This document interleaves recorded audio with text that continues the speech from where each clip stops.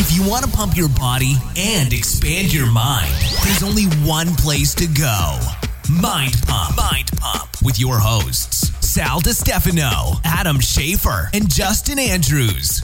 In this episode of Mind Pump. Oh, I put you guys on the hot seat for just a quick minute there about daddy daycare. I don't want to think about that stuff. I know you guys both got a little nervous talking about that stuff. So for about 42 minutes, we have some nice conversation. We talk about the largest aquariums in the world. I took my kids to the Monterey Aquarium. We talk about country music. Sal was wrong, by the way, and that just you guys will see. Yeah, it was almost. It wasn't top five, bro. I was almost right. Mr. Though. Google failed today. We talk about country music, and Adam says how he likes to go there because of all the hot girls. Way to go. Way to roll me under the bus, Dick. We get the update on Justin's chickens after that debacle that happened earlier. Hashtag productivity. And then we get into kind of a heated discussion about the pluses and minuses of putting your kids on social media. We also announced our flash sale, which I talk about at the end of the episode as well. If you want to get information about that flash sale, you have to register for the 30 days of coaching, which is at mindpumpmedia.com. And then we talk about our Organifi contest that we were coming up with. So I think what we decided was people, if you go on Instagram, or maybe someone gives us a good idea. I like to see. You want to keep it open? Yeah, let's keep. We're not gonna nail it down yet. We'll definitely put it out there later on. But let's find out. We're gonna give shit for free. We want to give away some free Organifi supplements. So give us some suggestions. I guess they should email admin@mindpumpmedia.com with your suggestions on how you can win an Organifi supplement. And then we get into the questions. The first question was, did you tell where people could go if they actually want to Organifi right now? That's great. Thanks, Adam. It's Adam, Organifi. I'm Adam. That's Justin. My bad. Doug is right over there. It's OrganifiShop.com. Just call him Austin. And also, you can use the code MINDPUMP for a massive discount. And let's get into the questions. The first question was, what styles of CNS training could you do in replace of trigger sessions? For example, Isometrics or Plyometrics. Then we talked about working the floor as a personal trainer. Many of your clients can come from the actual people working out in the gym on the floor. We talk about some of the techniques on how to approach them and how to make that happen. Adam works the pole. That's right. Might be a good idea to hang out in the parking lot, see who drives up in the $100,000 whip. Yep, and sound like a douchebag. Then we could talk about if you have clients with eating disorders, what you can do to help them and who you should send them to. And finally, Justin's been in a band before. Does Mind Pump compare to being in a band? He thinks it does. He talks about it in that particular question. And finally, this month, you can get access to our private forum for free. There's about 2,000 members on there, personal trainers, fitness professionals, myself, Adam, and Justin. We're on there every single day.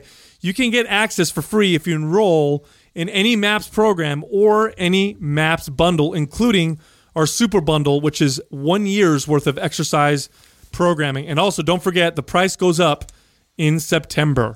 You can find all of that at mindpumpmedia.com. All by myself. Yeah, I'm all by myself. They all left me. But the good news is people left a lot of reviews. In fact, we got 46 reviews this last week, and I'm going to give away 12 t-shirts. So take that, Sal, Adam, and Justin. All right, our winners are Jackie0721, Rosie Rel 10, Amazing Me 0311, Kendon Shaw, Jazz Massa, Junior Swam, Pime 0965, Dudley 2 Right, Joey Bag of Donuts, Joe Brendel, F. Surik 88, and Being the Best Colin. All of you are winners. Send the name I just read to iTunes at mindpumpmedia.com. Send your shirt size, your shipping address, and we'll get that right out to you. Welcome to the Sal and Adam Show, where we talk shit about Justin, who's not plugged in or on the show. So anyway, Adam, you ever seen somebody with paler skin than Justin? Mm-mm. Yeah. Never. Oh, he's here. Hey, Justin. How you doing, buddy? What's up, you bastards? Hey, Justin. Yeah. You have a very rugged, handsome look to your face. I know that. It's, huh? Yeah. You're aware of it?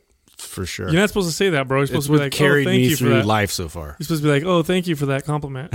Not be like, you know what I mean? What'd you guys do this weekend? No, I own that. What'd you do this weekend?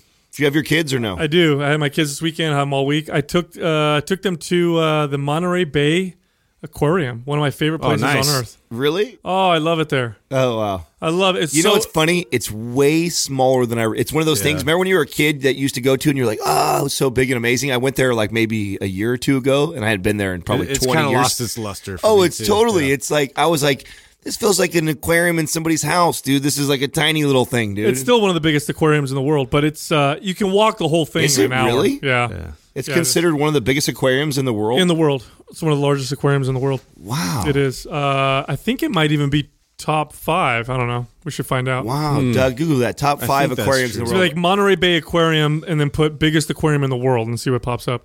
I love it there. I absolutely love it because it's just fascinating. I find so many of their... What's your favorite, the jellyfish or the big tank? So I love the jellyfish. Yeah. They're just... one of my favorites. They're weird. Yeah. It's just a weird, aliens. It's a weird organism. Yeah. Like that it's almost all water. You know that, right? Jellyfish are like almost no mass to them whatsoever. And yet they float around and like move their tentacles. It's pretty crazy. What do they feed off of? Bacteria? What do they feed off? Plankton. Yeah. They eat lots of plankton. Phytoplankton or whatever. Yeah, and then my daughter loses her mind for the sea otters. Oh, really? Yeah, just loses her. Because they're too cute or what? They look like little, let's be honest. They got little like beards. They look like little teddy bears in the water. Yeah. They're fucking adorable. Little teddy bears. They do. They look like little teddy bears if you look at them. And you know when they sleep together, if two of them sleep next to each other, they hold hands so that they don't float away from each other. That's just ridiculous. That's just too. It's too adorable. Too much. Yeah. The shark needs to eat them to regulate. No, dude. No. It's too cute. Oh, it's to number. survive. It's the 6th largest aquarium in the world. Oh, see, not top 5. Wrong. Damn. Wrong again, Sal. You know what's cool about? I got you, motherfucker. You know what's cool about? I knew it wasn't top 5. If I'm wrong, I'm always just wrong. It's never like very wrong. It's always just wrong. What's the number one biggest? Oh, you're scrolling down. Let's find out. I bet it's in China. How much you want to bet it's in China or somewhere in the Middle East, in Dubai? Oh, Dubai, second place. Dubai, of course. What's first place? They get all the money. Dun, dun, dun. Oh, in Georgia? Is that in Georgia, like America? I did not expect that. Atlanta. Wow, I didn't know they had the biggest. I've been to the I think We'll it was have to the put that on the list Watershed if we ever Aquarium. tour out there. Huh? Yeah. Do we have anybody we Chicago? know? Do we have any podcasters out in Atlanta, Georgia? In Atlanta? Do we? I don't know. I don't know. I don't think so. What goes on out I don't there? know anybody. Casino In the out there. ATL. It's a cool casino and aquarium. I'm down to go out there just for those 2 reasons. I'm down. Do they still make good hip hop music? Or are they done now? I'm looking at you, Adam, because you're always on the up and up. Yeah, where's the hot spots well, these days? I'm not that much on the up and up where I know where these guys are born, dude. I don't know fucking know I'm sure, dude. Because it was a thing for a while, right? It was East Coast, then West Coast, and then You're thinking of Nelly. Atlanta had they had more than that, didn't they? Hotlanta. Yeah, no, that whole crew that was attached to Nelly is all from that area. What's his name? What's that little Then dude you had with the the Dirty South with the for a while. he sounds like he's a big guy, but he's not. He's a little guy. Little guys. Ja Rule. Oh, Ja Rule. Wasn't he from there? I don't know. He might be from there. Was it? I haven't thought about that guy. Neither have I. That was a good one right Wow. there. Hey, you remember the first time Pulled seeing- that one out. remember- Resurrected that one. Remember the first time you saw him? You're like, that guy makes that voice. Yeah. Yeah, no, I he's can't really, even emulate he's it. tiny, dude. It's like the lead singer of Pantera. Wasn't he a little guy too? Yeah, Phil Anselmo. Yeah, I don't think. I mean, he wasn't that big. Yeah, but but you hear these guys' voice and you expect. oh yeah, he was an angry dude. That's Yeah. for sure. you know, a lot of like famous actors, singers, a lot of them are really Yeah, short. yeah. It's really common. A lot of times in movies, they Hollywood, shoot. yeah. Hollywood shoots like special angles to make them look bigger than life when they're really these tiny little men. Yeah. Well, Tom Cruise I feel like that always was is on a like, stilts this was or something. right. This was like God's Yeah. way of balancing things out. Like, well, you got the short end of the stick with the height and the stuff. You're not very manly, but we're gonna make you super fucking famous. But then, like Thor, that guy that plays Thor, I think he's like 6'2" or 6'3". Well, he's a stud. So he's, Yeah. then there's those guys. Is coming he more of a stud than the guy that plays Superman, Henry Cavill? in. Yeah. Yeah. Really? Henry. What else has Henry Cavill done? What do you mean? Like, what's his body of work? I than don't know. Superman. What else has Thor done? A bunch. Oh, he's done. bunch of shit. Yeah, he's been in quite a few movies. Yeah. Well, Star I'm Trek. talking about, yeah. But I'm saying if you put them next to each other, you know what? So there's that scene in Superman where Henry Cavill has a Totally beard. different guys though too. You're talking Yeah, about yeah, like yeah. you got They're the both- they're both blonde good. hair, blue eyed versus I like the tall, both of them. dark, handsome, right? Yeah. I lean towards the opposite of what we've talked about this before. Yeah, we have talked about this before. Yeah, so I like the blonde hair, blue eyed guys. That's more my thing. Yes. I got a taste for it. Yeah. But I feel like Doug would like the tall, dark, and handsome guy. Oh, you think? Just because the way he responds. Just because I was his trainer. Yeah. I see. He trained with me. What did you guys do? Didn't you go to a concert or something like that? I did. Did you end up going? I went and saw Sam Hunt. First time that fast, it might be interesting. No, it's his brother Mike. Oh, No, Mike. Yeah, that's yeah. right. Thank you, Sal. Sam Hunt is part of this R&B meets country music phenomenon that's been going on for the last probably 5 to 8 years, if I'm guessing. What does that sound like? I actually like it, and so if you're a country purist, you don't like it, like so you hate on it, which it reminds me of like remember when Limp Bizkit came on scene and the whole rap and rock kind of Kid Rock. A lot of people don't like that. I am drawn to talent. Period. Like I listen to all types of music. I don't think there is a kind of music that I don't listen to. I like to actually be challenged musically. Right. And like get outside my comfort with it. It was actually fucking really good, man. And I'm not like a diehard country listener. Is it like upbeat or is it slow? Very upbeat. It's like hip hop meets country. It's he looks like if Will Smith had a baby with George Strait. So that's what his like music is. Whoa. And it's he's got swag. He runs the stage pretty well. I had a great Is time. it a country crowd or is it hip hop? You crowd? remember Aaron Country Lewis from Stained? Yes. So he's like full country now, and I love Right. his shit. So he originally was a country guy, and then they went rock. They pushed him towards rock because they felt that he would be able to make a name for himself easier going that direction. But country is his, and I love his country actually. So he's somebody really who good. I just do can't. like. I can't get into country. I just Why? Can't. I don't know why. Just my girlfriend listens to it. She loves it, and I listen to it. And it's Do you like Johnny Cash? Johnny Cash. I do. Johnny Cash. I can dig. That's always the first go to. If I ever somebody always gives me that like I hate country. Like you like Johnny Cash, and you can kind of progress in that direction. As a kid, right, as a really young kid, were you guys exposed to it? Yeah, I was later on, but as a young kid, I hated it when I was younger. So did I. Yeah. As a really young kid, I hated it. But like most things that I hated as a young kid, it was because I hadn't really truly experienced it. Right, I had maybe 1 or 2 experiences with it and turned it. I don't like it. But it's like when I got into high school, towards the end of high school, like junior, senior year, and I worked on the ranch, it was playing all the time. So there was, everybody I worked with listened to country. I'm driving a tractor, I have hay in my mouth. It just seemed appropriate to be listening to country and not fucking Nelly. Right. So a nice dip in your mouth. Yeah, all that good stuff. So the small phase Makes of me puke every time, attempting by the to way. chew was during that time also. You tried to chew? For like a short minute. Very short minute. What did you chew? What was it? Copenhagen? I tried all of it, and I tried the little bags too. Like I did, it's too strong. Yeah. Every time I tried a handful of times, and then when I realized that I was trying really hard, that I was like, okay, this is not a I good. really want this in my life. Come on. So hold I want on. mouth cancer. This is a great topic because I feel like everybody that gets into those habits tried to get that habit first. I don't think anybody ever smokes their first cigarette. It doesn't cigarette. come easy. Yeah, I don't think anybody smokes their first cigarette or does their first chew and is like, this is fucking great. Yeah, no, I bet everybody's like, and they're like, well, no, keep doing it. Keep doing it for about a week, and then you'll like it. I can't speak on anybody else's experience, but my experience with tobacco in that sense, like as far as cigarettes, chew, all that, every one of those things that I attempted and tried, none of them were love at first sight. It was like I'll keep trying it because I want to be cool. It was at that age. It's like I'm doing it because I want to be cool and feel cool. Because back then it kind of was. Now it's totally different, right? Like now the generation coming up, you're like, oh my god, why would you do that? It's disgusting. Yeah. But our generation, we still were a part of the where it was cool. Marlboro Man was still the man. But that's what I mean. I feel like I don't think anybody ever does it and then loves it right away.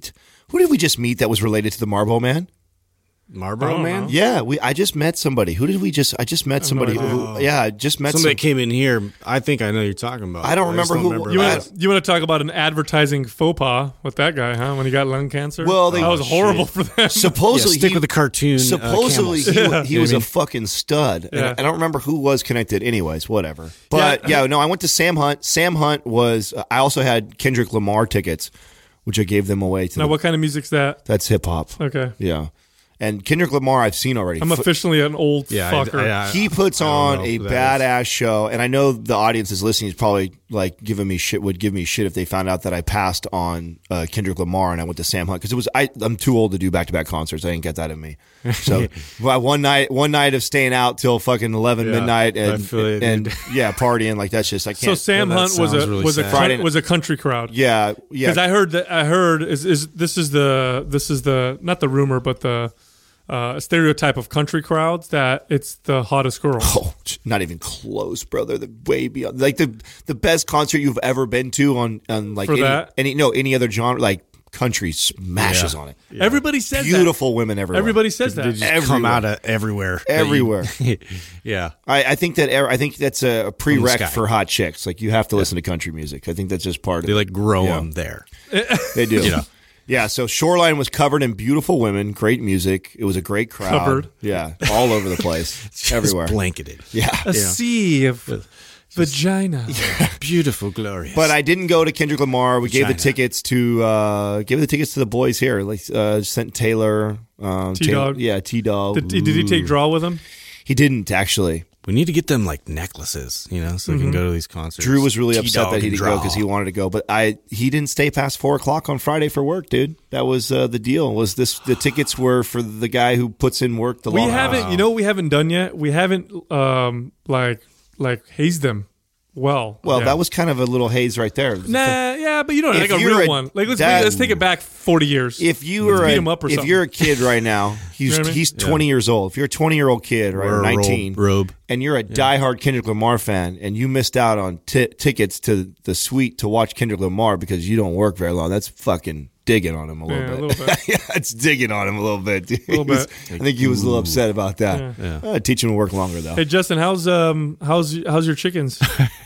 You know what? Is it all good now? Super, super productive. Really? Very, very. The very next day, every single one of them laid eggs inside the coop. Oh my god! The very next morning, and it's been that way consistently. You know what? This is such an example, dude. Let me tell you something. Of life. Let me tell you something. This was like a profound display of like psychology. Like it was like this.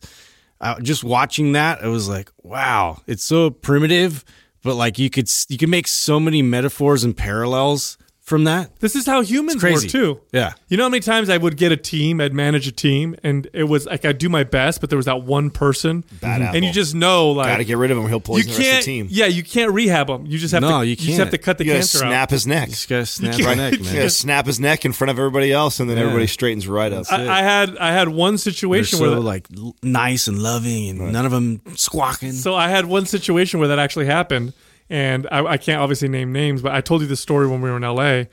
When I got Hillsdale, when they re-grand opened, they put me in there. Mm-hmm. I had this one sales guy in there who had been with the company forever, and he was one of those old dinosaurs that was he wasn't old himself, but he was a dinosaur in the sense that he had that old mentality, didn't want to change, was kind of abrasive. He did what I told him, but kind of didn't at the same time. Mm-hmm, mm-hmm. Like he was above the law type of thing.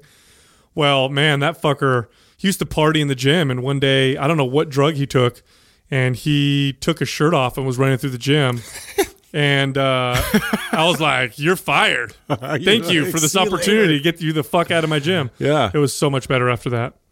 So much better after that. I don't know, man. I feel like I don't know. It had a lot of impact on me, mainly because, like, it's something that, like, it's uncomfortable, right? It's like I talked about my process kind of leading up to that fact, but like the chicken murder. Yeah.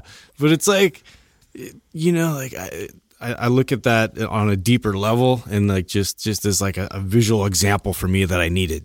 Mm-hmm. Yeah. Oh, I know. It was powerful. Yeah. Yeah. Nobody's safe. I didn't even smoke. You know what I mean? I hiked on Sunday. We went up to Castle Rock. You been up there? I told you about Castle Rock. Oh, so you've been up there? I think was I the one that recommended you guys? We've been there now like 3 times. Oh, really? Okay, so I love Castle Rock. What a great place. Yeah, the only thing that sucked for me is my allergies as you're going through like the kind of. It was beautiful though. It was a great hike. Did you boulder? Did you do the bouldering? No, I didn't do any of that. We just went and we did the 1, 2, 3, like the third or fourth challenging trail down. Like I think it was. I know what you're talking about. That's the one we did. It felt like I think it said 1.3 to 2.5 hours. I'm like, okay, that's cool. Yeah. You know? Did you? How about the views when you get to the beautiful. top? Yeah, no, beautiful. I took some shots while I was up there. It was just gorgeous up there. What a great hike. You know, I had some thought. I always get what I like time. about the hikes too is it really does it gives me these random thoughts. And I had this thought that I wanted to ask you guys when I had you guys together because I'm not a father, and. You know, we've been talking a lot lately, and we have Tom Bilyeu coming in with the neuroscientist for Modius, the company Modius, and we're going to talk to them about this great tech tool and everything. And I've been thinking a lot about that since I've been reading this book, Irresistible, and I was talking to Andy about his book, Unplugged, and having him over here. And so this has been on my mind a lot, and I was thinking, you know, and I have some friends that are you have kids that they actually started their Instagram really, really young, and they already have young, and they already have like 3,000-4,000 followers. Mm-hmm. And you know, so I was thinking about this, like, and I know what's happening right now with building their currency. Well, exactly. So this is where I wanted to say something to you guys and hear your thoughts on this. And before you knee jerk and just react, I want you to like really think about this. That okay. Do we believe, and I do, that the future of, you know, hiring somebody, that their social presence is going to be a major factor on whether they get a job or not because of how much, because if somebody has got 5,000 or 10,000 people following them, obviously they have the ability to influence. They're somewhat of a leader, whether it be good or bad, doesn't matter. They've got people that are following them, right? Would make them a leader in some respects. And then you have these companies that are looking for these type of people. And I think we're going to see more and more of that in the future as a prereq to get a job at some places. Yeah. And I wonder if, you know, as a parent, you think, oh my God, I don't want to do that right now. But are we helping them more or are we hindering them more? I look at it. Okay. I'll answer it this way, I guess. I look at it like Warren Buffett kind of treats his kids. Like he's got like an endless supply of capital for them in any pursuit they ever wanted to go into. But he's very restrictive, and for a reason. He wants them to have their own experience. He wants them to build their own disciplines, build their own character, go through the same trials and tribulations, that he got to where he got. And I think that you can make an argument that like it'll make their life easier by, you know, aggregating all these like Instagram followers or whatever the social platform is at the time. And, you know, like you could look at it like currency. Like I'm building up like a savings plan, or like this is like a 401k or something at that point. Right. And I don't know. I guess I come from a different place with that, in that less for me. Like I know it's going to be an inevitability because that's how people are going to interact. You know, they're already doing that like face to face, like they're interacting through their phones, which is crazy. But it's just something that, you know, it's new, and we're all going to have to kind of grow with it and see where it all goes.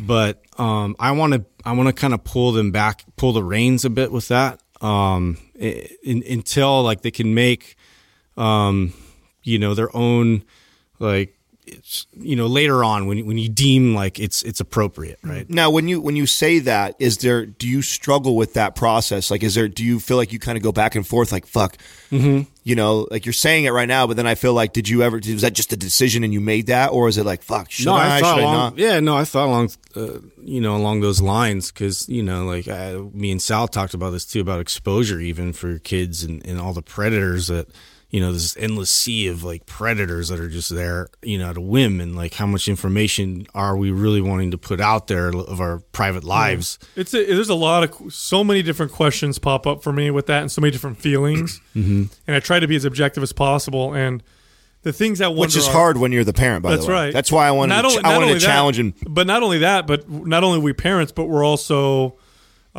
social media. We have a large social media presence, and we have a large podcast presence. So it's different for my kid than it would be for someone else. Like, you know, if you're, you know, a celebrity, I'm not one of these big celebrities. Let's say you're Tom Cruise. Like, putting your kid out there is very different than well, so and I want to what would spark this. So I have friends that would be considered that, like NFL stars or, celebrity type people where they have huge followings. They've started their kids, and their kids now have thousands of followers and stuff.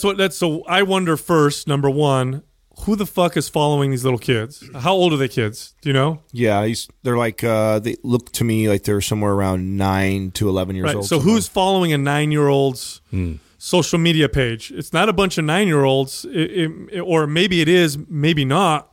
One thing that we're starting to realize now with the internet is that the dark side of the internet is massive. It's huge. There are countless pages that are created where they're like hubs for pedophiles, and they'll do stuff like. Now you're gonna say that, and this is me just totally playing devil's advocate and challenging your thought process to help you be more objective. Because on this show, multiple times you've said that we live in the safest time we've ever lived in. And, that to me, when you say something like that, it sounds almost like a parent who's like, there's no way I would let my kids stay outside and play past dark because it's so dangerous outside. But is it really more dangerous? So if you're, first off, I just don't like the thought of feeding that with my kid. So whether nothing happens to them or not, I don't like the thought of it. So it just bothers me. But the second thing is, if you have some type of celebrity and your kid is out there, that is a place that's where someone can target you. And we've seen that happen in the past, and the odds are still small. But even besides all that, forget all that. Like, I don't know, man. What kind of currency are they building with a following from being a 9-year-old? Like, what are they doing? Well, I feel like a lot of people are following because they're fans. Hold on, because they're fans of their parents, and it's just more of this like, I'm doing everything for my kid, type of attitude and mentality. When kids need to kind of be kids a little bit sometimes, and posting their picture out on social media. That's some of my feelings behind it. Like, what is that going to really build for them? And like Justin let's talk about that. And I've thought about this. This is why I wanted to bring it up. Is I imagine the roles are reversed, and I have a dad or a mom who's somewhat of a celebrity, or they have a large following, and they start my Instagram page when I'm 7 years old or whatever. And now I'm in, 4th and 5th grade and interacting with other kids, and I have a 3,000 or a 5,000 following. I would think that kid probably has a much easier time making friends and is probably going to start off pretty damn popular right away and so you could argue. So creepy to think about. I just see that as like, no, I see like popularity by following, right? So that's like a new metric that kids are going to totally absolutely. And so if wait, hold on, let me finish here, because you're already trying to challenge it. And I'm trying to tell you right now that this is this part that maybe you haven't thought all the way through is. And you holding them from it. Let's say you're a parent who's like, absolutely not. Till my kid is a certain age, they're not going to be able to do these type of things. And because of that, you've now pigeonholed your kid as the less, he's not going to be cool, and he's not going to have any friends because he doesn't even have a social presence at all. And popularity will be considered, that will be a, what's the word I'm looking for? Like, this will be another standard. Yeah, exactly. Yeah. Another standard that people will use as if you're cool or not cool as a young kid growing up. And as a father, am I, by telling them no, they can't because of my own fears of, them predators looking at them or doing these things, that I'm not allowing him to build a social following that could potentially make his school life a little bit easier and popularity. Okay, so we're talking about a 9-year-old because that's the age that you gave. Well, no, I mean, it could be any age. It doesn't need to be. We whatever. don't need, those are semantics. Okay, whatever. It's a kid. It's a kid. Yeah, exactly. Okay, so let me ask you guys this. Let me ask you this, Adam. How well do celebrities that are kids, celebrity kids, not kids of celebrities, but celebrity kids, how well do they do in life typically later on? Well, in the past, we have definitely had a lot of those types of kids that end up getting hooked on drugs and have all kinds of issues. That's right. So putting your kid out there, let's say you do a great fucking job. Now your kid gets 1 million followers on Instagram. Or did you do them a favor? I think there's two sides to this that we need to look at, and we need to be very careful with it. And I think if you're a parent and you do it with your kids, you're not hurting them. That's fine. That's totally up to you. I just think I'm not just going to look at the positives. I'm going to look at the potential negatives. Well, and of course. If I'm a 10-year-old, look, I remember when I was 10, 11, 12, 13 with my insecurities. If I was out on social media with all these people watching me, I don't have the maturity Like, it's a struggle now. I'm a 38-year-old man putting my shit out on social media, having people watch me and comment on my stuff. I couldn't imagine being a 13-year-old with a troll being like, your legs are small, or you're ugly, or you're stupid, or I don't like what you're saying, or your page is dumb, or whatever. Like, you're putting your kid in a position where we've never been in this situation before. Well, that's why it's fun to me. That's why it's fun to speculate about, because I don't think any of us in this room could be right or wrong. I think that you bring up incredibly valid points about this that are definitely concerns. But I'm always trying to challenge the way I think about things, and I would 100% agree with you guys on the way you feel. But then I've also think, like, I never thought of it from the other side, like being a kid growing up, and maybe my dad doesn't let me have those things, and now I'm at a school where I'm trying to make friends and be cool, and nobody thinks I'm cool because I can't. My dad doesn't let me have an Instagram, and everybody else does, and this kid's. Well, it hasn't happened yet, but look, I tell you what, there's a lot of things that make you cool in school that good parents will tell you no. Okay, there's just a lot of things. Like even when we were kids, there were things that, you know, if you didn't do it, you weren't cool like everybody, but your parents made a smart decision by not letting you do those types of things. Well, but what are you thinking of? Like, anything, drugs, buying you a shit ton of clothes. Yeah, I think that's a bad comparison. Hey, like not having all the best clothes all the time, or having an awesome car, like you buy your kid a BMW right away just because it makes them cool. Okay, so yeah, the clothes would probably be a better parallel. I think that's fair, like stylish clothes. And the other thing that you got to think about, to me, it'd be like you being a parent who doesn't allow your kid to buy. That's right. And there's a big difference too. We need to look at, why are these people following your kid? Mm-hmm. Is it because they're cute? Because that, I think, is stupid. I think that's horrible. I think that's a horrible way to have a child identify with their value. Is your 9-year-old a musician? Are they creating something? Yeah, but are they creating a business?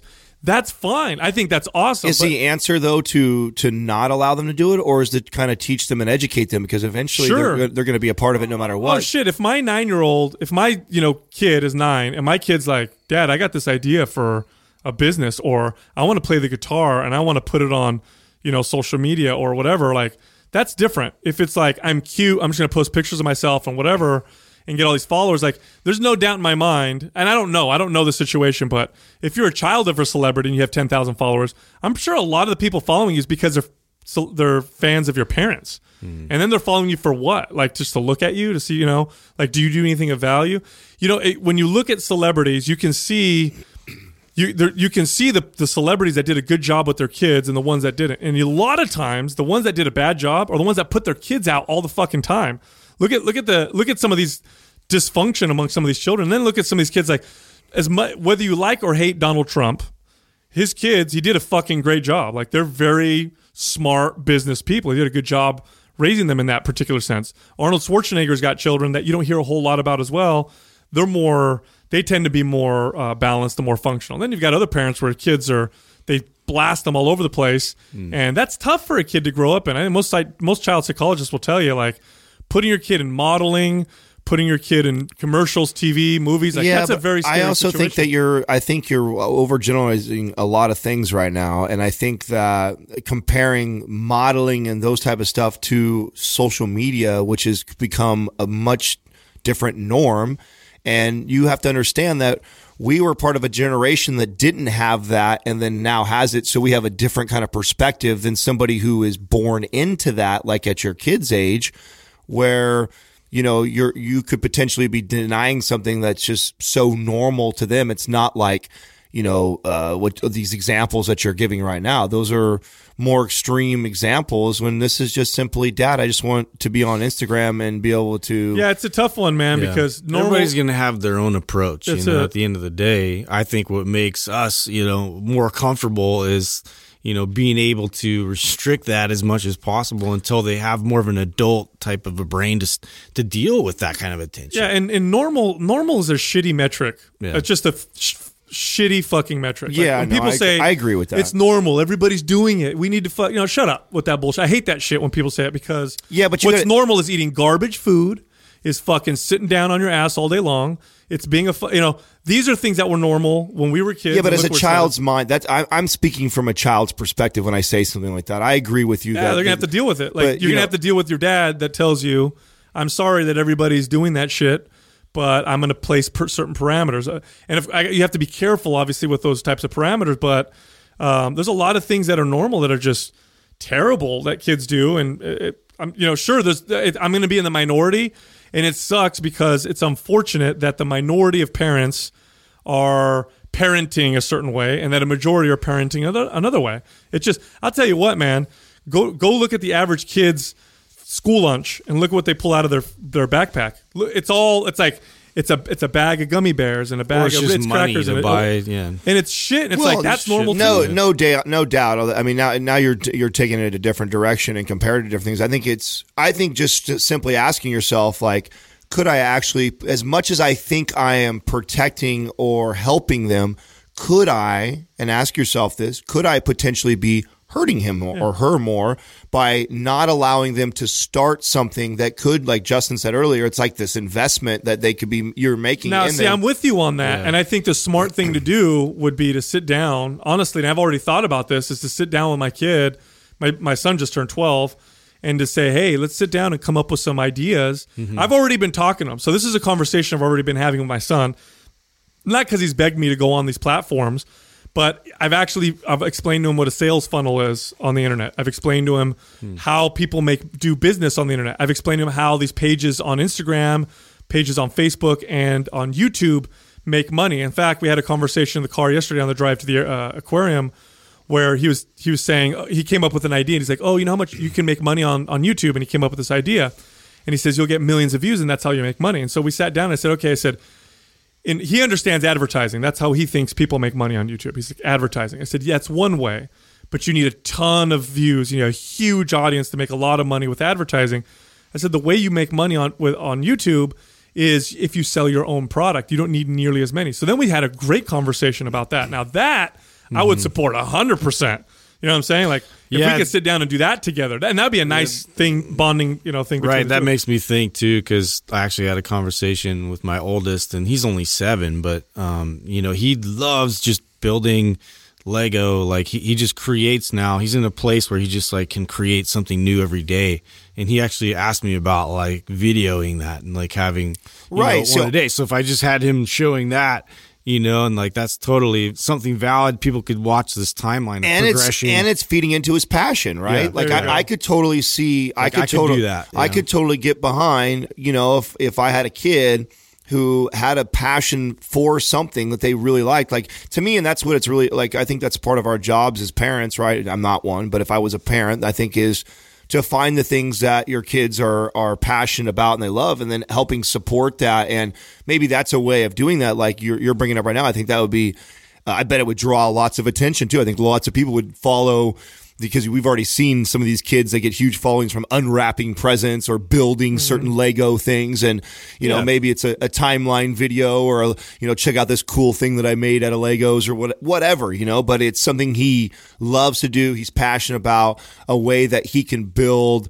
whether it be a reputation or a following, whatever you want to fucking call it, it allows him to have access to something that maybe we would consider denying him or her because they're too young or we don't think that's right. When in reality, we are in the middle of watching this huge shift of that being very much so the norm, to the point where, a job like ours, here we are, we just hired 2 employees on.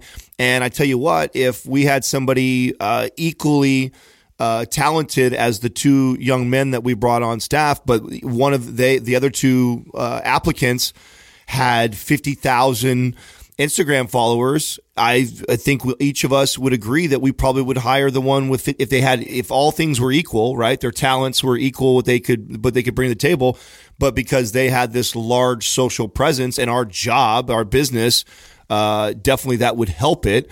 I think and I think a lot of businesses would benefit from large networks and followings of employees. Imagine if you're a bar owner, and this was the thought that came to me, is like, man, I'm hiring a total of 10 bartenders are going to work at my bar. Of course, they have to serve drinks. They need to have that skill set. Hopefully, they're attractive people, charismatic. All those things matter. But man, if all 8 bartenders that I hired all had 10,000 followers or above, like what would that potentially do for my business? I actually already, I was watching something. I don't know if it was a documentary, but they're talking about like old bands and how they used to travel, and like book all these gigs. And like I think it was somewhere in Australia, but like they're talking about like all this guy does now for promotions. Like he doesn't work with like Aerosmith and all these like big name bands anymore. He completely just focuses on these people that bring have a million following, or a couple 100,000 following, because then it's like insanely predictable. People show up every single time when these internet celebrities come to town, and it's like made him like 10x his business. Oh, wow. Yeah. Fascinating. Which is crazy, but it makes perfect sense. Also, I wonder how much it's going to change. You know what I mean? Like, as that becomes the way celebrities are created, because it's starting to become like that, right? Right. It's starting to become like pretty soon Hollywood and music and all that stuff is going to be, celebrities aren't going to come from there. It's going to be all through these type of mediums. Mm-hmm. I wonder if that's going to make it more difficult to kind of build a brand like that. You know what I mean? Yeah. To shine when everybody's putting it on again, them. This is what brings me to this thought. Like, and I think the longer that we hold our kids back from them being able to do that, the further behind they're going to be, because I think it's going to be very competitive. I think that, and think of that from a job perspective, I think that literally you're going to look at 8 bartenders, but I'm looking at 20 bartenders. I only need 8. All of them are good, but these ones have this big of a presence, like they're getting hired. It's a no-brainer. It's a no-brainer that I'm going to hire them because of that. And that obviously that's just one example I'm using. And I think that it applies to many jobs out there. I guess a lot of it just depends on what you're doing with that. You know what I mean? How you built your page. Like if it's just, if there's something, something behind it besides just, the way you look, unless you get into a field related to that. But I could imagine a girl who's got an Instagram page with 100,000 followers, and it's all because she's showing off her body. And then she's like, I want to become a lawyer, or I want to become a doctor. Like that might do the opposite. I don't know. It might do the exact opposite. Absolutely. And this is part of the type, I think as a parent, I think these are the type of conversations that you're helping your young kid, try and steer them too, right, exactly. Instead of like holding it away from him, not letting him exposing him early, but then teaching him early on that you'd be surprised. You hold them back as much as you want. My kids teach me shit about. I know. Yeah. They know more than I do about uploading videos and already, and they don't even have their own channels. Yeah. But I think it would be a good thing. Like I said, I've already thought about doing this. I'm not pushing it, but I'd like to work with my kid and have them create something. Even if it doesn't work, which the odds, of course, are probably won't. But the amount of learning you get from that process. Imagine starting your own business at that age through these these channels. Really cool. Well, just got my wheels spinning already just from what Justin said. Imagine if like your boy is really good at this, and like a lot of people start following like that little. Yeah, I was thinking about that, and I was like, that's not a bad idea. Right, and opens the door for him to potentially. I mean, you could teach him how to make money before the kid's even like 16 years old. He partner could with Legos. Right. And as a dad who has a lot of pull in this arena, I mean, you may be able to provide an opportunity for him and teach him at the same time, right? You could give him a lesson in business. Yeah, if he wants it. Yeah. Right. Obviously. Right. Yeah. So anyways, that was just one of my hiking high thoughts that I had that I thought I'd share with you guys and see what you thought. Sparked an interesting conversation. Not that at all that I disagree with you. I just thought that it would be, I knew it was challenging for me to think about it. I couldn't imagine how challenging it has to be for fathers like you guys to have to. I don't think a lot of people have even thought about this kind of stuff yet. Right. And that's why I wanted to bring it up, because I bet you there's a ton of parents that are just like no or yes about it, and they don't really think all the way through. I think majority of parents, you get a lot of the no's, and then a lot of parents are just that don't care. Yeah, I don't even think it's a yes. disconnect. Yeah, they just don't care. They just they just let their kids do whatever. Right, I think being which is bad no matter what. Right, you know I mean, you leave your kids and just be like, you don't give a shit. Yeah. Doesn't matter what they do. It's probably not a good thing. You know what we forgot to mention was, don't we have like an email coming out or something people need to register for, Doug? What do we got going on? Yeah, this Thursday we're having a flash sale. Oh shit. Kaboom! But it's a surprise. It's going to be a surprise. Not like Sal flashing in front of the red lights. Right. So if you want to get notified about the flash sale, you need to sign up for the 30 days of coaching. Okay, so they So go if to you haven't already done that, then do that. So go to mindpumpmedia.com and just sign up for it. Exactly. And then we're going to send out an email for a 1-day flash sale. And some people that have been listening for a long time, I've just had someone today, I didn't even know you guys have this. So the 30-day, it's free coaching. So it's 30 days of free coaching. So it's not like it's some gimmick where we're trying to sell you something or whatever. It's completely free. Sign up for it. I think everybody should have access to it. And then if you're on that list, you're automatically on our mailing list, and then Doug will send that out next week, which is cool.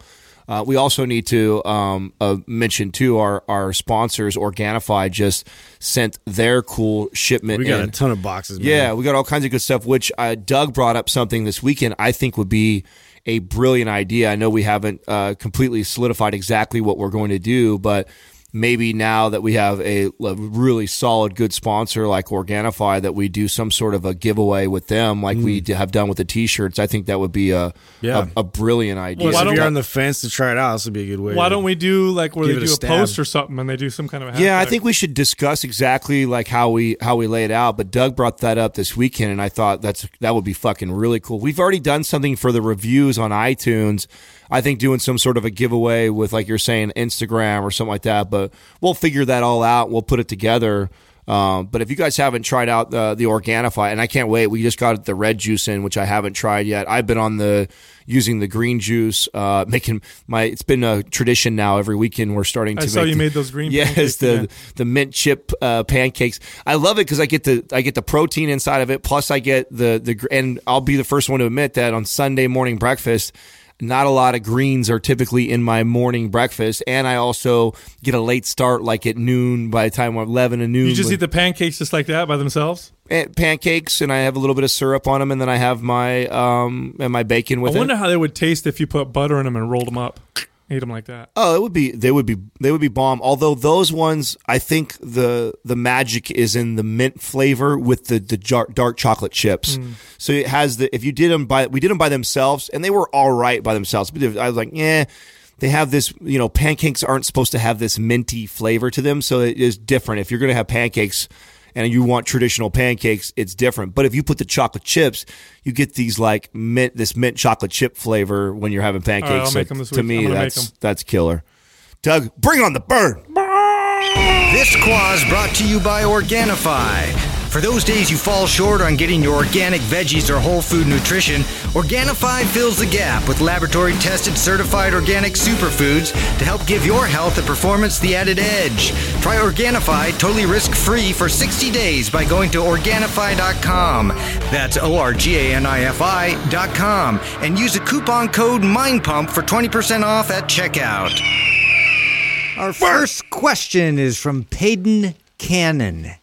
Would different styles of CNS training such as Isometrics and Plyos be good for trigger sessions? Hell yeah, absolutely. So trigger sessions. Just be careful not to. Yeah, we'll get into that. So yeah, especially with Plyos. So trigger sessions, for people that don't know, a trigger session are these kind of mini. I hate to call them workouts because they're not meant to be workouts, but mini sessions that you do on your off days. And the goal of the trigger session is to maintain the muscle building signal from the previous day, which was set with the heavy workout. Typically, they're about 8 minutes long. The goal is to get a little bit of a pump in the muscle, a little bit of a burn, and you do them frequently throughout the day. So you're supposed to do about 3 of them throughout the day. And they're extremely, extremely effective. In fact, I had not done trigger sessions consistently for a long time. I was doing other types of frequency builders. Went back to trigger sessions recently, and it always blows me away. It always blows me away by how well my body responds. Just more muscle, more body fat loss, all that stuff. Now, trigger sessions are part of a category that goes into all of our program that we call frequency builders. Okay, so trigger sessions are found in MAPS Anabolic, but like in MAPS Aesthetic, we have focus sessions, which are similar but different. In MAPS Performance, we have mobility sessions. And in MAPS Anywhere, we have what are called AMP sessions. And what they are is they are designed to give you more frequency to your workouts. And the goal with the frequencies, also to minimize damage to muscle. Okay, because you're adding these to your already kind of almost complete intense routine. So if you're doing like 3 days a week of full body, well, now you have, another three or 4 days a week that you can add frequency. But because you've already had 3 hard full body workouts, you don't want to necessarily tear muscle down. You just want to throw in some frequency. So that's how I would treat them if you did isometrics and plyos. On those days in between, don't do them super intense, but just train the sequence, train the recruitment pattern. I was definitely going to reiterate that because you definitely want it for that fact. You want it for the frequency of stimulating your body to produce those types of movements or that type of response from your central nervous system. But you should be, let's for instance with plyometrics, if your goal is to get really powerful and explosive in those jumping type movements, that should make its way in high intensity, within your workout. The ones in between, we want to keep that reasonably light. So that's more if you're using it for like the frequency of it, because going from, heavy max lifting days, not max lifting, but you know what I mean? Like foundational days, like 3 times a week. And then in between, if you're doing super explosive, high intensity plyometrics, we're going to get some diminishing returns. How do you feel about, Justin, since this is kind of your area, what about instead of doing plyos like you normally would, where you're just trying to explode, what if on the trigger session days, you're just trying to perfect your technique and your minimal patterning? reps, exactly. So I mean, you obviously want just to like practice. Yeah, it's to get fast with it, because really what you're trying to do is get more acceleration. So your ground forces play into effect, right? You have to be able to get that coiled response and then get as much acceleration as possible. But like you're doing it in such a way where there's not a whole lot of reps you're doing in a row. You're really perfecting the signal of that and honing in on it. So that's like your focus. Isometrics would be perfect. That'd probably be the best. Yeah, for sure. I feel like the answer is obviously yes, but I think that how I would decide this would be based off my goal, right? So, I think using triggers with isometric. Okay, I'll show you how I would use like isometric, plyo, and then our traditional way that we use it. If I am more aesthetic based and I am areas that I'm trying to develop on my body, like I want better biceps or better shoulders, I'm sticking more towards the traditional way that we have incorporated trigger sessions, where I'm just standard bicep and shoulder type movements to get that added frequency and added pump and more recovery, all the benefits we talk about. If I am trying to correct something like a bad recruitment pattern that I have, or for example, for me, the retraction depression of my shoulders, I think I would incorporate, and I'm really trying to work on an imbalance maybe that I have and address some issues. I would probably use the trigger sessions for isometrics. I would do a lot of isometric stuff and be treating it kind of like our fortification sessions that we have inside of Prime. So, and then lastly, if I was like an athlete who is, or even if I wasn't like a professional athlete, but I play basketball on the weekends, or I'm playing sports still, and I want to improve upon my explosiveness and some of the stuff Justin was just talking about. I think I'm using my triggers, plyos in my triggers. So to me, my goal that I'm trying to achieve is what would dictate how I'm using these triggers. And I think absolutely the answer is yes, you can use all those things, but I also think that I would prioritize them around whatever my priority is, like out of those. For sure. Like you want to be like, you want it to benefit whatever goal you have going into it. And I think from, I just thinking of it too, like explaining like isometrics, how I would use that in more of a performance related goal.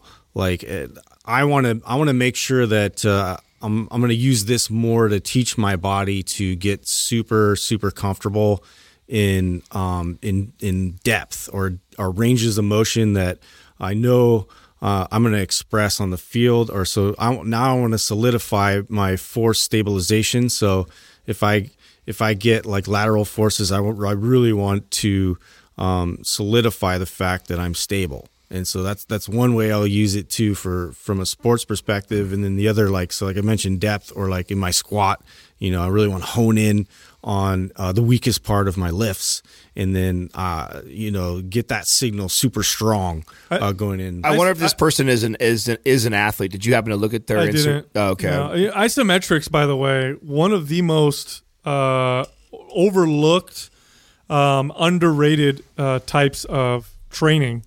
Period. I love that we talk about, especially Justin, and of course with the Axon stick, because it's so underrated. Yeah, that and frequency, I think, are two big things that I incorporate now in my 30s that I never really did in my early 20s, just because lack of information and knowledge in the area, and I didn't realize what a difference. You know who benefits? 10 to 15 degrees of strength from the joint. So in either direction. So it's huge. That's huge. Besides performance, because you're seeing athletes. Where did you get that right there? Where did that come from? Some studies. Bunch of studies. Saying that, sharing them. So basically, it can increase the joint mobility by 10 to 15 degrees, or are you saying 10 to 15% strength? Yeah. Wow. It carries over 10 to 15 wow, degrees. that's a big difference. Yeah, so whatever isometric position you're strengthening, you actually gain strength in a broader range.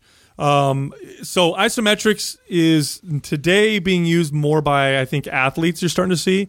But you know who benefits a lot from isometrics that don't use, and they don't use them at all? Bodybuilders. Oh yeah. Bodybuilders could have. Well, they do when they're posing. But not like the way you should use isometrics, right? Isometrics are phenomenal for bodybuilders, primarily because bodybuilders almost never in their training, except for maybe the squeeze, do they ever stop a position in or a rep? You don't, like, for example, when you see a bodybuilder do shoulder press, it's always kind of this pumping motion, and I know why, because they want the pump, they want the burn. But you give them some heavy dumbbells, have them lock out and hold with tension for time, and watch what happens to the development of their delts. I mean, it's a training tool that doesn't cause a lot of muscle damage. Yeah. So the good thing about that is you could just throw it in. You can throw in some isometrics to your routine and watch what happens. And the old timers used to do them all the time. I mean, the old bodybuilders of back in the day used to talk about holding the squeeze for long periods of time. That was primarily how they used them. But even before that, isometrics was a staple. And I can't think of, there's very few things I can think of that you could just add to your routine that are going to give you like pretty traumatic results. Isometrics is one of them. So I just want to make sure I say that because it's one of those overlooked things. Definitely. Quick commercial break, you guys. We keep getting asked all the time, how can I support the Mind Pump family? Here's one of the best ways you guys can. You guys love that Chimera coffee that we have.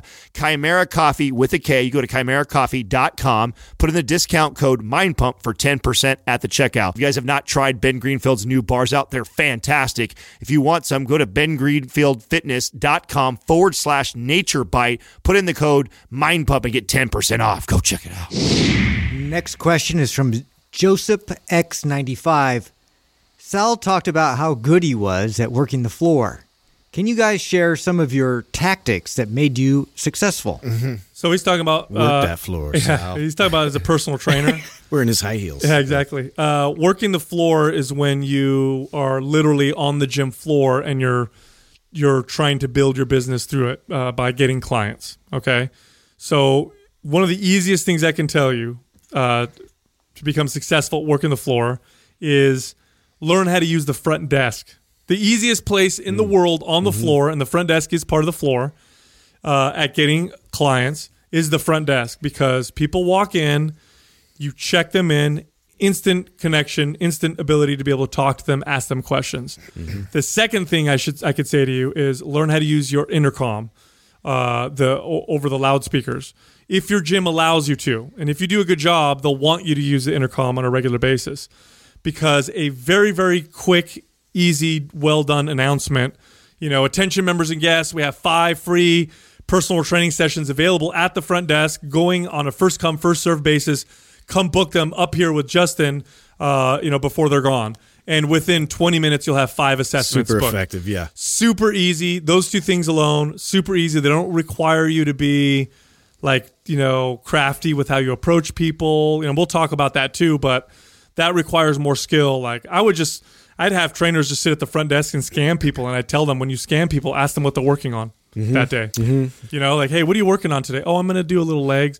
Oh, awesome. What the exercise? Oh, let me show you this new exercise. And just walk back with them and take them through a couple exercises, and you've got your intro right there. Very, very easy. I think a lot of people struggle with this because of the pressure of trying to make the sale. You know, as they're like, okay, I got to go talk to people on the floor. That's a great point.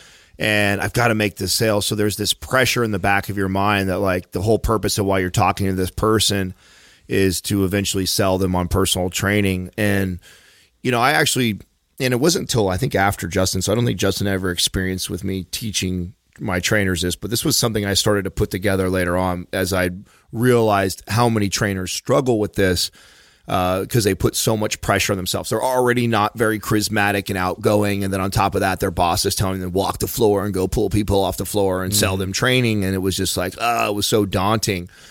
And because I'm a numbers guy and I would track all the stats on how many people I would need to talk to before I could book X amount of appointments that would turn into X amount of dollars, I would teach this process to somebody. So I would give a simple goal like this. I'd have a trainer and I'd say, okay, get yourself one of those little journals that you get from CVS for, $2 or whatever.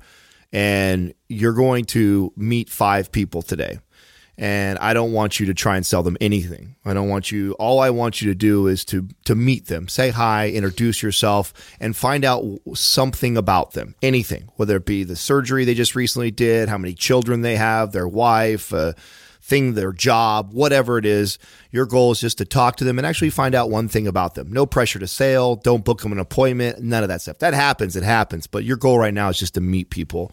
But then I would tell them, as soon as you meet that person and you learn something about them, their name and something about them, I want you to walk back over to where my office was, write in the journal, okay, I just met Justin. He has 2 boys, ages this and this, and then we'll go back on the floor. And so you would do that and you would gather that. And so I would make these trainers and the reason why I'd make them write it down was because I knew that if they didn't, they would probably forget some of this information. Plus, I'm setting them up for later on. So once they would do this, they would start to build this list. After a couple of weeks of doing this, they'd have a list of 30, 50, some of them 100, depending on how active you are, of people with all these names and something to remind you about them. And then the next time you saw them come in, you'd go over, reference your journal, Justin, 2 boys, and then your goal would be to go over there, walk up, say hi, and mention that fact that you learned about that person. What that does for you, that person will be blown away that you remembered their name and you actually remembered something about them. Now, some people are gifted and have a natural skill of doing this. Sal would be an example of somebody has this incredible memory and talent and charisma to do this without it. But what I learned as I was managing all these trainers was Sal is 1 in 100 people that I get to, if that, actually, probably more like 1 in a million. There's very few people that have his talent. And so I got a big head now. I had to learn. I take out my headphones. I had to learn to teach this skill set to people that did not have this natural charisma and ability. And I had a lot of success with what I'm telling you right now. So they would go in and they would do that. It is much easier to ask for money from somebody who you've built in a relationship with before. And I used to love this quote I used to keep on my desk. Nobody cares how much you know until they know how much you care. So you may have all this found knowledge in fitness and nutrition and all this great stuff to give to them to then turn around and get them to buy from you. But if you first show them how much you care, asking for that money or being able to provide that service for them becomes very easy for you to do, but you got to put the work in. And so making this list and then following up on them the next time they come in, more often than not, that second time you have that conversation with them, it's very easy to book them for a free appointment with you. If you still have a challenge, that's okay. Then you work that lead and you talk to them a 3rd time and a 4th time. But if you're actually strategic about it and you actually take the time to write this stuff down, you'll solidify it in your brain so you remember better. You'll have something to reference because I guarantee you're going to see faces that, I forgot his name. I forgot his kid's name. You'll forget those things because how many people you talk to inside a gym. And if you start to do that, it'll make your job a lot easier. Quick question, because something's dawning on me right now. When did you leave 24 when you were managing the big gyms? What year? Yeah. Let's see here. Let's back up.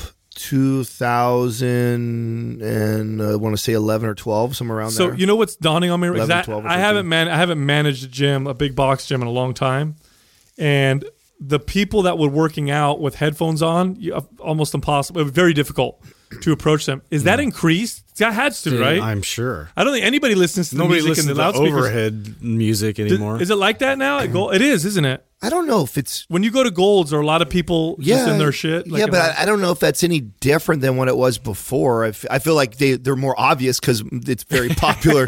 It's popular to have DJ'd. Yeah, right. But I mean, fuck. the reason why Walkman and Discman have been around for a long time, and people have been listening to music while they work out. you know why I'm asking is because now it's on your phone. Remember Discman, like trying to work out with that piece of shit. Skipping.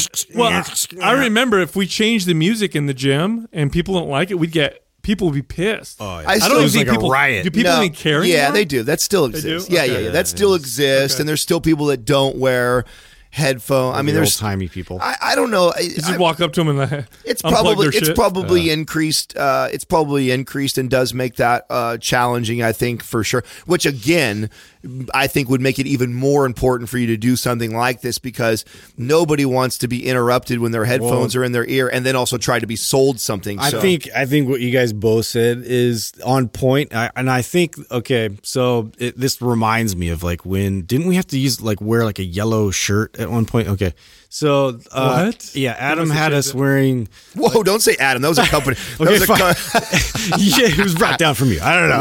So let me tell you what they did because I Okay. remember before and after.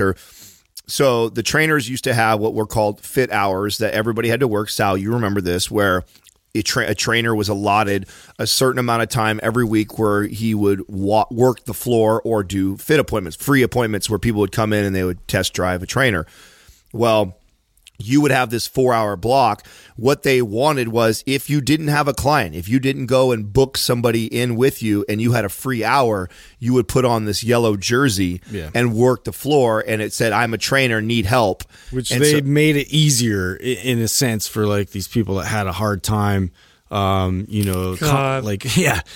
basically gave him a baby shirt. Yeah, super here's your cheesy. bib. Only lasted about a year or two. I'll tell you what, though, if I was knowing me, if someone came up to me and asked me for help, I took advantage. I know. of it. I was like, all day. Really? And that's the thing. Like this is coming from me. This has been more of a challenge, than the both of you. But at a certain point, I'm very much of an observer, and so just being around people that have this sort of rapport with people, I would constantly watch the way that people would interact, with other trainers and management and all that, and so I would actually naturally just picked up a lot of those things that you guys mentioned. Like I figured out that like, okay, I'm just going to talk to them about whatever's on the TV or, whatever, like, and it'll naturally, I'll just remember the conversation I had. And then I would bring up the conversation related to that subject and I would talk to them again about it. But then I evolved and learned to kind of hang out around the front desk. And, instead of just sitting there, I looked and saw whoever's name it was, and I would actually take their card, scan them in, like repeat their name back to them. And then before they left, I made sure and said their name as they're leaving. So that way we still maintain that connection going forward. But, it's a lot of those things. You just have to literally you have to immerse yourself in it and go 100%.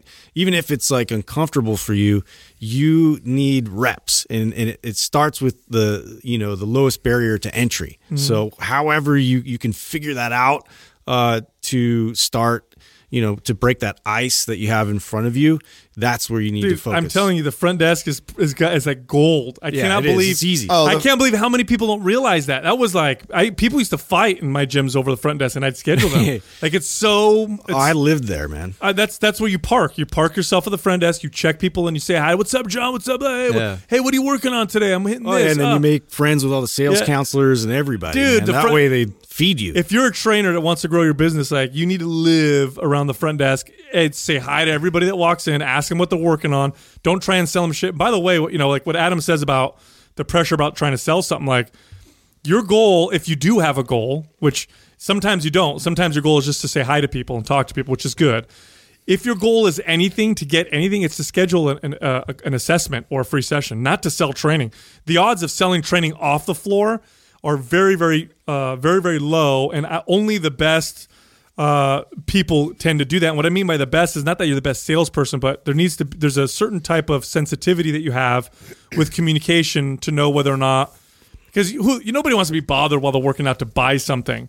So you got to kind of know what you're doing there. So don't even worry about that. Just book assessments, talk to people. But yeah, that front desk, man, park your ass up there. That's money. Right I know some people are not going to like this, but I mean, I also believe in complete transparency in our show. And so one of the things that I used to do, and I was notorious for this, I would actually hang out at the front desk at certain gyms because you could actually see the parking lot. And other times I would hang out in the parking lot. No.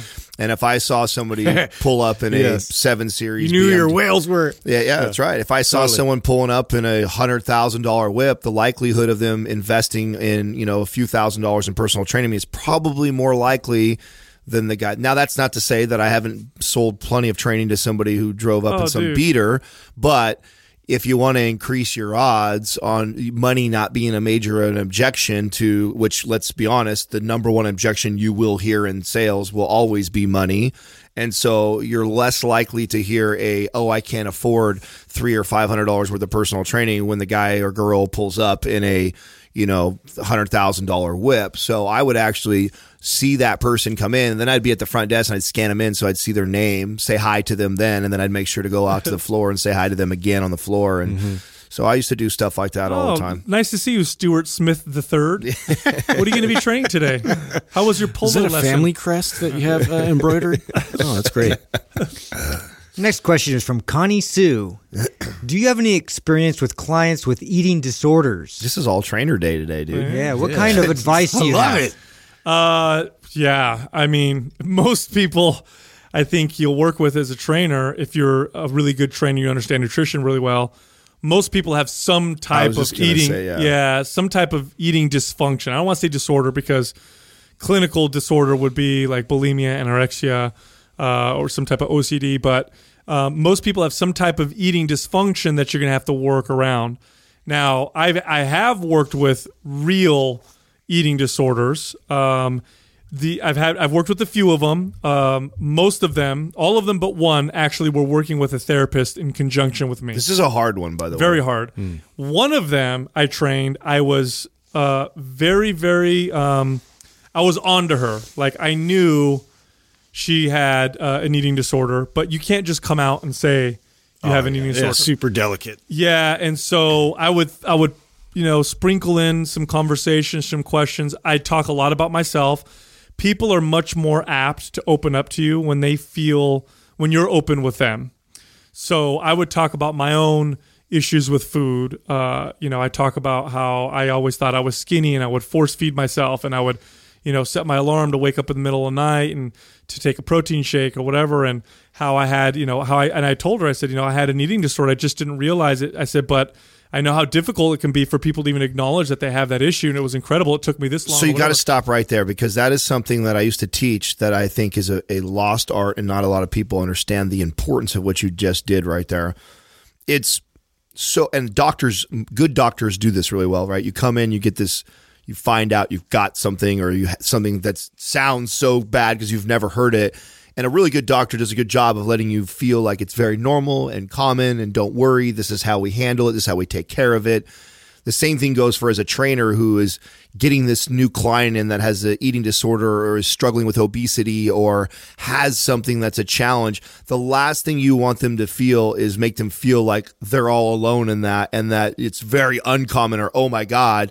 So by you sharing your own eating disorders or poor food relationships makes them at ease. And so I would tell trainers that when clients give you information like that, or you assume they have something like that, make them feel like almost everybody struggles with this in one way or another. Almost everybody deals with some sort of a food. That way it helps them be at ease a little bit and more likely to share more information with you and more likely to work towards getting better at it. And I think that's such a good point. With this particular client that I suspected had either anorexia or bulimia or one of those two, because she was just you can tell as a trainer, you can start to see in the gym who has these extreme issues, because there's the obvious physical symptoms. And there's other symptoms that you can look out for. And we were training, and her strength wasn't very good, and we stood up from an exercise and she got really dizzy. And so we sat down, and I said, what have you eaten today? And she told me, I ate this and that. And I said, okay. I said, I want you to know that you could always be totally, totally honest with me with what you're doing. It'll only help me train you better. If you can be honest with me with everything, with what you're eating or what you're not eating, then I can be a much more effective personal trainer because I know you have particular goals. And then she started kind of opening up with her nutrition. And the thing really with her was I had to slowly get her to divulge the information. Yeah. I did not say you have an eating disorder. Did not say, that's called bulimia and anorexia or whatever. Mm-hmm. It was very little. And then I would slowly talk her into, okay, eat, buy yourself these small packets of almonds. Make sure you eat that before you work out. That'll prevent you from getting dizzy. And that's a good thing because then we can train a certain way and you can build more muscle and, you could maintain your leanness better. And little by little, I talked her to that point to where I finally was able to have more frank discussions with her. And she did go and see a therapist, but it was a long process. But most of the people you're going to work with, if you're a really good trainer, you're going to find that everybody has some kind of eating dysfunction. Mm-hmm. You'll know right away when you tell your client, you can't eat this anymore. Or, let's stay away from this food. And all of a sudden they freak out. Oh, yeah. What do you mean I can't? Or how long do I have to do that for? Yeah. I mean, it's just... Very few people are going to just come forward and tell you they have a disorder, an issue with food like this. It's real similar to talking to an alcoholic or someone addicted to drugs. Rarely ever have you ever met somebody who is addicted to something like that and they go like, yeah, I'm totally addicted to drugs. I have a problem with that. I know that. Like very few people admit it. And that's the first step, right, of getting through this process is admitting it. So I think your goal as a trainer is to make them feel comfortable enough to share that they have an issue. You're going to probably know before they share it with you. Your goal still, even when is not to call them out. That's the worst thing you could do because then they're going to put them in denial and then you're probably going to be fighting an uphill battle. Yeah, and they're not even going to know most of the time that they're not going to realize that, like these habits are unhealthy for them. It's just like eye-opening. And so there's resistance to that because of the information that they've aligned themselves with, like since they're a kid, right? Like all this nutrition information. If you add something that, contrasts that at all, it's like, what? It's a really hard pill to swallow sometimes. So I used to share stories of other clients as if to that person, but I'm really talking to them. Sure. So for example, let's say we're talking to somebody who has anorexia and I know she's battling with this, but she hasn't fully admitted to me.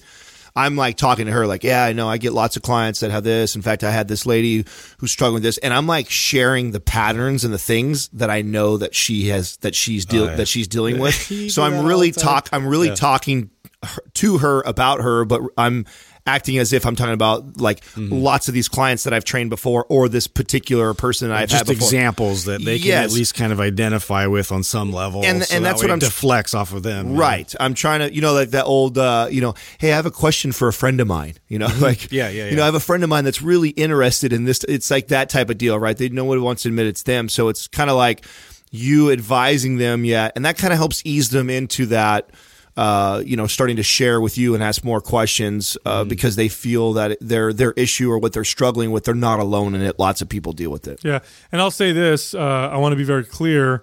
If we're talking about a diagnosable clinical eating disorder and you identify it, your goal should be, obviously you're open with them, you're talking with them, but see if you can get them to talk to a professional that deals with that. Sure. Because you as a personal trainer are not trained in this area. And now that I'm thinking about it, many of the personal trainers themselves may have some, eating dysfunctions, and they might not be the best people to talk to or to talk with these clients. Although I believe the person who's asking this question is already a better trainer, just for already wanting to know advice on how to handle it. So, good point. Quick commercial break. Hey, people ask us all the time how they can support Mind Pump. Here's what you can do. You can go to www.brain.fm/mindpump and get 20% off Brain FM for meditation or focus. You can also go to audibletrial.com/mindpump and get a 30-day trial plus 1 free audio book. Lastly, you can go to getnatureblend.com/mindpump and you will get a discount on Ben Greenfield's CBD product. Next up is Garrett Morales. Justin, how does being a Mind Pump compare to being in a band? Oh man, that's such an awesome question. It's like so rad. Yeah, dude, there's so many comparisons. I mean, where do I begin? Yeah. Is it really? There's like apparel. You know what I mean? There's like everybody has like their own sort of vibe they're bringing in, to the creativity process. Clash of egos. Oh my god! Like somebody always has a huge one, and then like somebody else kind of comes in like, no man, I wrote that song. Like, oh shit, you're right. Like half the time it's really funny because I know like. It resembles a lot of that sort of like team, that group flow kind of dynamic and something that we really have. And it's funny because it's total chemistry thing. Like some people can work out, some people can't work out. Like sometimes I've tried to, and I've jammed with certain people and it just sounds like dog shit. And like somebody doesn't have the right rhythm, somebody's like contributing like this weird like scale. And you're like, why would you throw that in there? That's fucking lame, bro. And like, the drummer, he's like doing his own little groovy thing. And you're just like, no, dude, pick it up, And so it's just like, it's just this interesting like kind of blend of chemistry that sometimes you just hit, the group hits and it's like it's fucking gold and you make like killer music, but like it's so rare. And I feel like not to be like, we're so awesome, but we are, this chemistry thing, like it's rare to get that. So it's a pretty cool thing to think about. Cause I tried so hard to make that happen with the band, we were just like, dude, maybe we just got to work harder or we just got to get our big break, That's a good question. Did you feel like, that whole process of trying to build a big band you had to work really hard at it, where this felt like there was no working towards it. It was just, could you distinguish the difference? 100%. Like you nailed it. Like the actual music we were making was interesting and I was like into it at the time. Like I was like, wow, sounds cool. And it was like really fun and we were having a whole lot of fun. But there was no business to it and there was no management to it. And it was all an afterthought. And like, I was the only one that even had a job, and so I'm like buying all the equipment and the trailer and all this shit and trying to book us gigs. And that was just like a one-sided thing. It was like, I just got burnt out. And like, once I kind of was like, dude, this is fun and all, but like, I'm burnt. Like I got to get back to reality where I'm making money and, like treating, like I got a degree for a reason. It's fun, guys, but what are those guys up to now? Actually, I stay connected to them loosely. Did they all go off and do big things, or do some of them still chasing I want to be in a band one day? One of them still is, and he was definitely one of the more talented ones for sure. He was in bands before us, so we kind of absorbed him. He was our lead singer guy for a while. Andrew, he's doing stuff with a country music singer, and like this guy's getting popularity. So I hope it takes off for him. That'd be awesome. Oh wow, yeah. But like he totally has shifted genres a bunch of times. So we were like heavy metal stuff, and so he went from before that with like this more like kind of like popular rock, and then he got into like metal with us, and then now it's like country. So it's interesting. He writes a lot of stuff on acoustic, and it's really good. But I think he still has this this dream. I think he's the only one left that's really like music's my thing. Like it's so tough to break through. Like I totally respect musicians that soldier on, as they get shit. That's a long time, dude. Because it was a long time ago. You don't make money. It's not for people that want to make money. It just really isn't. It's not there. It makes me think like because chemistry is so important for a band because you're so creative, and so you need to have strong chemistry. But there's a potential downside of having really strong chemistry. It reminds me of like relationships, like guy and a girl are like super fire passionate, and that passion can go in either direction. It still burns out though. Yeah, or it burns out, exactly. or it it splits. Can, so it's like you got to be careful. You have tons of chemistry. There's times when you need to be settled and kind of keep things cool because it can't always be off. I don't know. I'm thinking about it wasn't balanced. Which I feel like this is more balanced. The efforts are way more balanced, whereas it was like just we had like times where I was like, wow, we're just like in the zone, but that was hard to recreate all the time. It still took work to recreate that, whereas like this is just so much more natural speed. Now, because you've experienced that, do you feel like we've already kind of past the time as, is it going to be like, for example, we've been together now for, even though we've only been on air for 2.5 years, we've really been together about 3 or so, right? That we were all kind of talking and working together. Do you feel like we've now been together doing the same thing for long enough that, okay, we've kind of lasted the time that, okay, we're going to work together, versus like maybe a band, you think at first like, oh man, right away you guys jam well, but then you find out 6 months later, like, this motherfucker's starting to get on my nerves. Like, is that there's sort of a proving grounds to that, right? Like you only go so long with a certain group of guys where you just realize like, I don't know, man, I don't know if this has any weight to it, you know what I mean? And that's interesting to think about, because it's like when we wwere in it, like everybody just like, oh my God, we just need to get in front of people. Like, you're just so like, optimistic, and you think everything's just gonna happen. And that's like our Sal. Yeah. No, which I love it, because I feed off of that, right? But I feel like with this, it's more like the comparison, like you've sort of mastered your instrument, right? And so have you, Sal, and so have I, right?